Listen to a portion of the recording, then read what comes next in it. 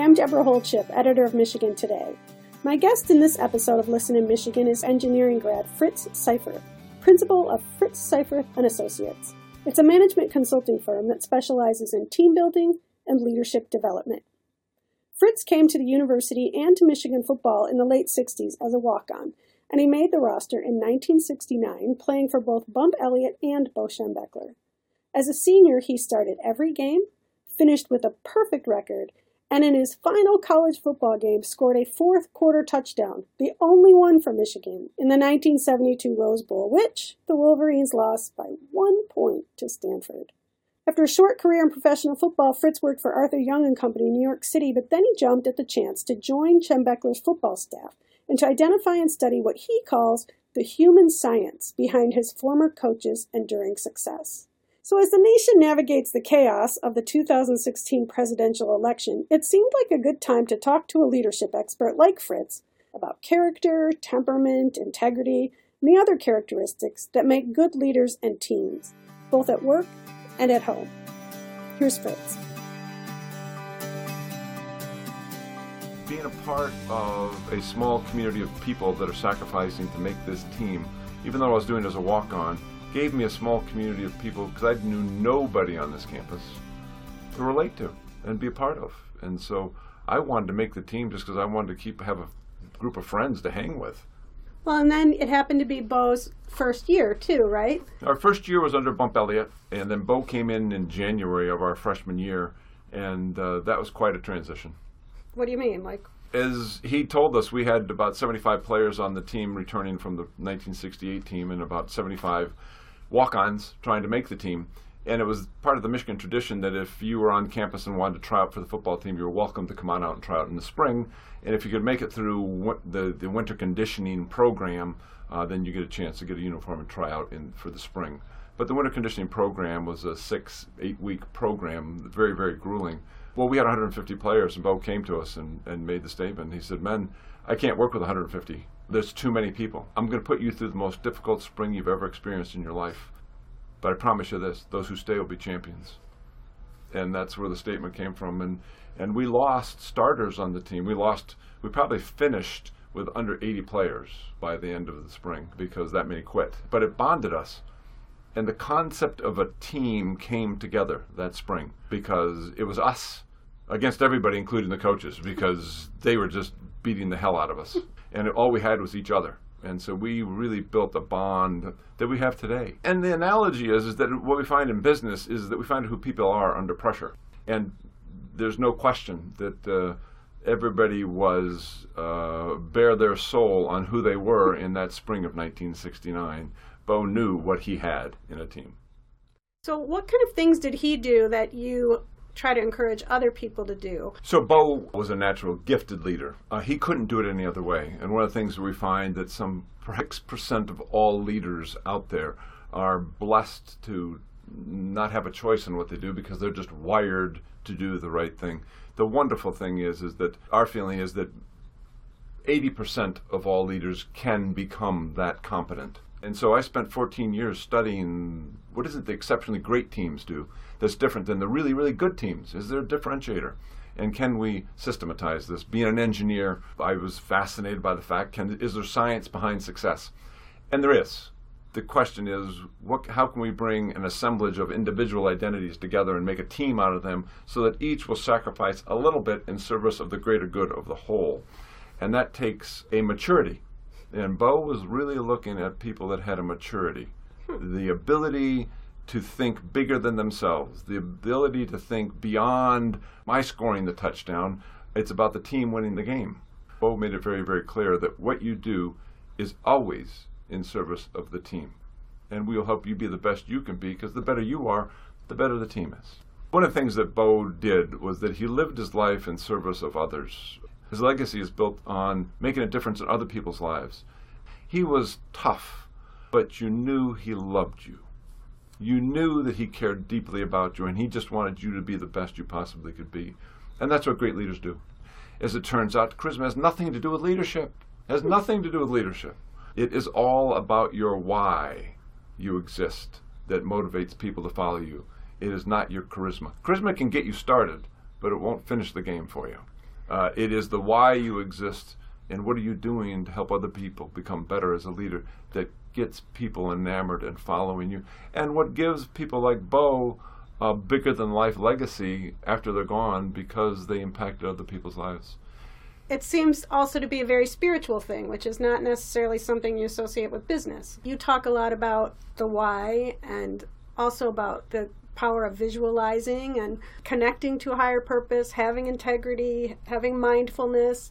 How do you communicate those principles as legitimate to people who are very data-driven and science-oriented and think that you're being kind of spacey and hippie-like when you talk about that stuff? So what we do is as an organization, we go in to help companies understand what they look like when they're at their best. And if you're interested in being the best you can possibly be as an organization, we need to understand what the individuals are in that organization and what's important to them on working together and why are they doing what they're doing. And so we'll do a series of interviews, collect data points on components of their identity and what they might look like when they're at their best. And then we do a full-day retreat where they get a chance to vote through lobbying and telling stories about why they think this component has to be who we are when we're at our best. And in the end, after a full day together of bantering back and forth, we solidify the core identity of the organization of what it looks like when it's at its best. And they developed it. It's intrinsically a part of every organization, whether they know it or not.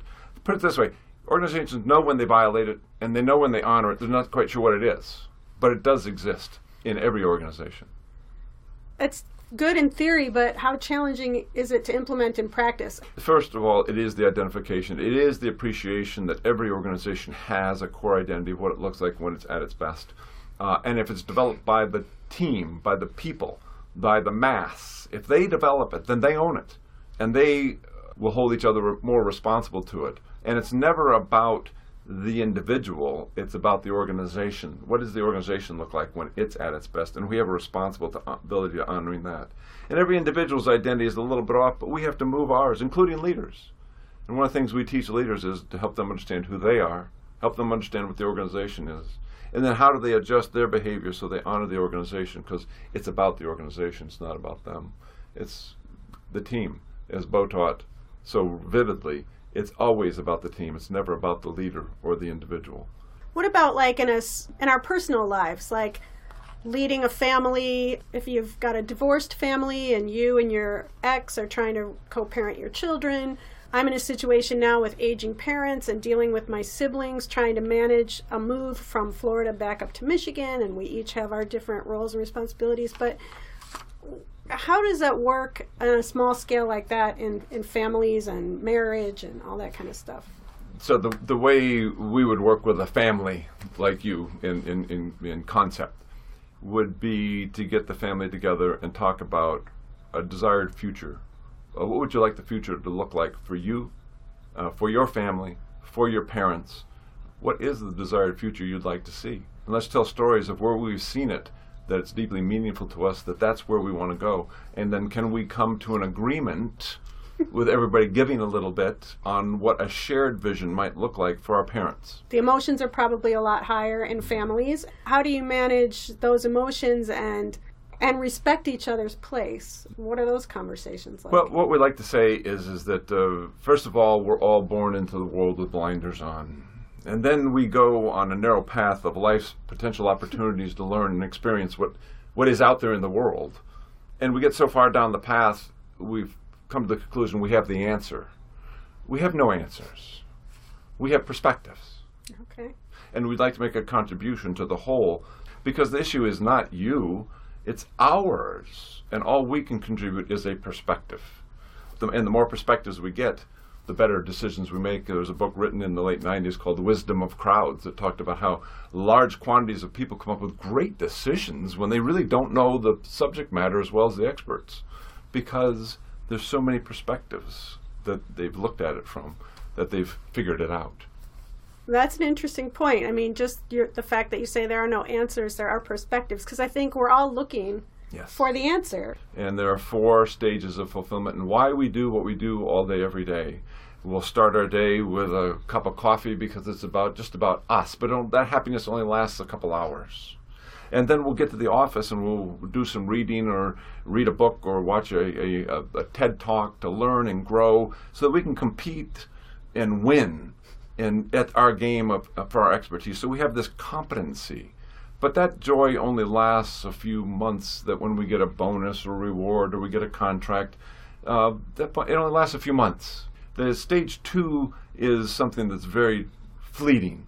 Yet we find 83% of American companies are stage 2 companies that are in it to beat somebody else. They are not in it to contribute to anybody. The transition comes with maturity, stage 3 fulfillment, which is about making a contribution to other people's lives today. And the joy we get from that lasts years. Mm-hmm. Stage 4 is a legacy that we believe we're here to make a difference in the world. Bo believed that he was responsible for putting 120 young men out into the world to have a bigger impact on their communities than Bo could ever have himself. And that was his vision of the difference that he wanted to make. That joy, that fulfillment is always with us because it's faith-based, that we don't know, but we think what we're doing is going to make a difference in tomorrow. So that requires courage, I guess, and clarity. Yes. There's so much chaos in this world, it's hard to find the clarity to know the right path to follow. So yes, and there is no one right path. As we say, a leader is responsible for gathering the collective intelligence of the organization to make a decision with all those perspectives, what's the best we can do. And if we're wrong, then we all learn from it. And if we're right, it represents us in a very positive manner as an organization. It is not about the leader having the answer. It's about them being responsible for the best collective intelligence of the organization. And so, yes, we have to make money so we stay in business. But it's an after-the-fact report card. It's not the purpose for being in business. The purpose for being in business is to make a contribution that people are willing to pay a premium for because you do it better than anybody else. We like to show the inverted leadership pyramid, that really the key is the customer, and the next most important people are the people that deal with the customer. And then the next most important people are the people that the frontline people report to, whether they're the manufacturers or the salesmen. Who do they report to? And the least important are the leaders of the organization, because they're just supposed to respond to the needs of the people that work for them. Zingerman's is a great example here in Ann Arbor. If you want to be successful as an individual, as a family, as an organization of any size, of any kind, there are 2 guiding principles you must possess. One is that you're always building trust in each other. The second is caring, which has to do with respect, empathy, love, which I think is a word that will be much more prevalent in 25 to 50 years than it is today in the business world, because it really is at the core of what makes greatness in organizations possible. It is a love for each other, that you showed up today, that you cared enough to prepare, that you wanted to do the best you possibly could, and we love that about you, that you did that. And we, unfortunately, have found out the hard way when we've clarified identities, and those were not there. Those companies are no longer with us either. We probably should have led off with saying your company is your people. It is not your product. It is not your building. It is not your logo. It is your people, because it is your people that if you're going to sell, somebody is going to be buying. It is not your patent, because that patent is going to run out. And who are the people that are going to create the next patent? The point is, do we want to be better tomorrow than we are today? Do we want to grow? And growth mindset is probably the key to successful leaders and successful organizations. They don't mind making mistakes, and they don't mind revealing who they are, because they know tomorrow they're going to be better than they are today. And they know that today they're better than they were yesterday. And we take responsibility for that growth. It is our responsibility for that journey, and it's our responsibility to have that vision of what that better tomorrow is going to look like. And on a daily basis, we take incremental steps in that direction.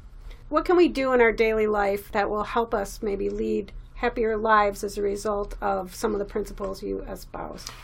This requires discipline too, as all great leaders, all great athletes are not great athletes because they were naturally great, because they worked their tails off to be great.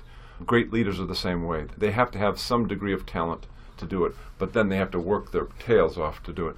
And individually, what we have found is journaling, writing. When I journal, I know whatever I'm doing at that point in time during the day is the most important thing I could be doing. I'm not daydreaming about, am I supposed to be someplace else? Am I supposed to be calling somebody else? Is there something else that's more important for me to be doing? No. I know that in the moment, I'm doing what I'm meant to do. But also in the journaling, you write down, where does your energy come from? Because life is about energy. And if we can track where our energy comes from, it connects to our purpose in life. And that's what we need to be doing more of. What were the things that were invigorating, that made you feel good about that day? And that has something to do with who you were meant to be, and we're all different. If you want to connect with who you are meant to be, journal, and you'll begin to see over time that some simple things repeat themselves. The other thing is there's some joys that come into our daily life that we absolutely don't appreciate today because we take it for granted. But when you start journaling, you appreciate it on the energy that did bring into your life, and that you don't take that for granted the next time that happens. The number one motivator of mankind is that my life has meaning. The number one indicator that my life has meaning is there's some dial I'm moving. And that's why we need to have a report card that measures how are we doing, because that is deeply meaningful to us, to have a measurement that says my life actually is making a difference. Well, that feeds quite beautifully into my last question. I was going to ask you if you still hear Bo's voice in your head, and if so, what is he saying to you? He knew how to challenge people to go places that they could not have gone themselves. And so that is so embedded in me that I find it very easy for me to do for my clients, and perhaps my family who may not like it. But that we can be more than we are today, but we can't continue to do what we did today tomorrow and expect to be better. So what are we going to do different tomorrow? And to stretch yourself. And that there's so much more capacity in every individual than we understand. And who are the people that we admire most in our lives? Those that have taken us places we never dreamt we could go. And that's what Bo did. So that's the voice that I hear. What are you doing to help other people be more than they could possibly be by themselves? Well, that certainly gives us something to think about. I hope you enjoyed the conversation. Until next time, go blue.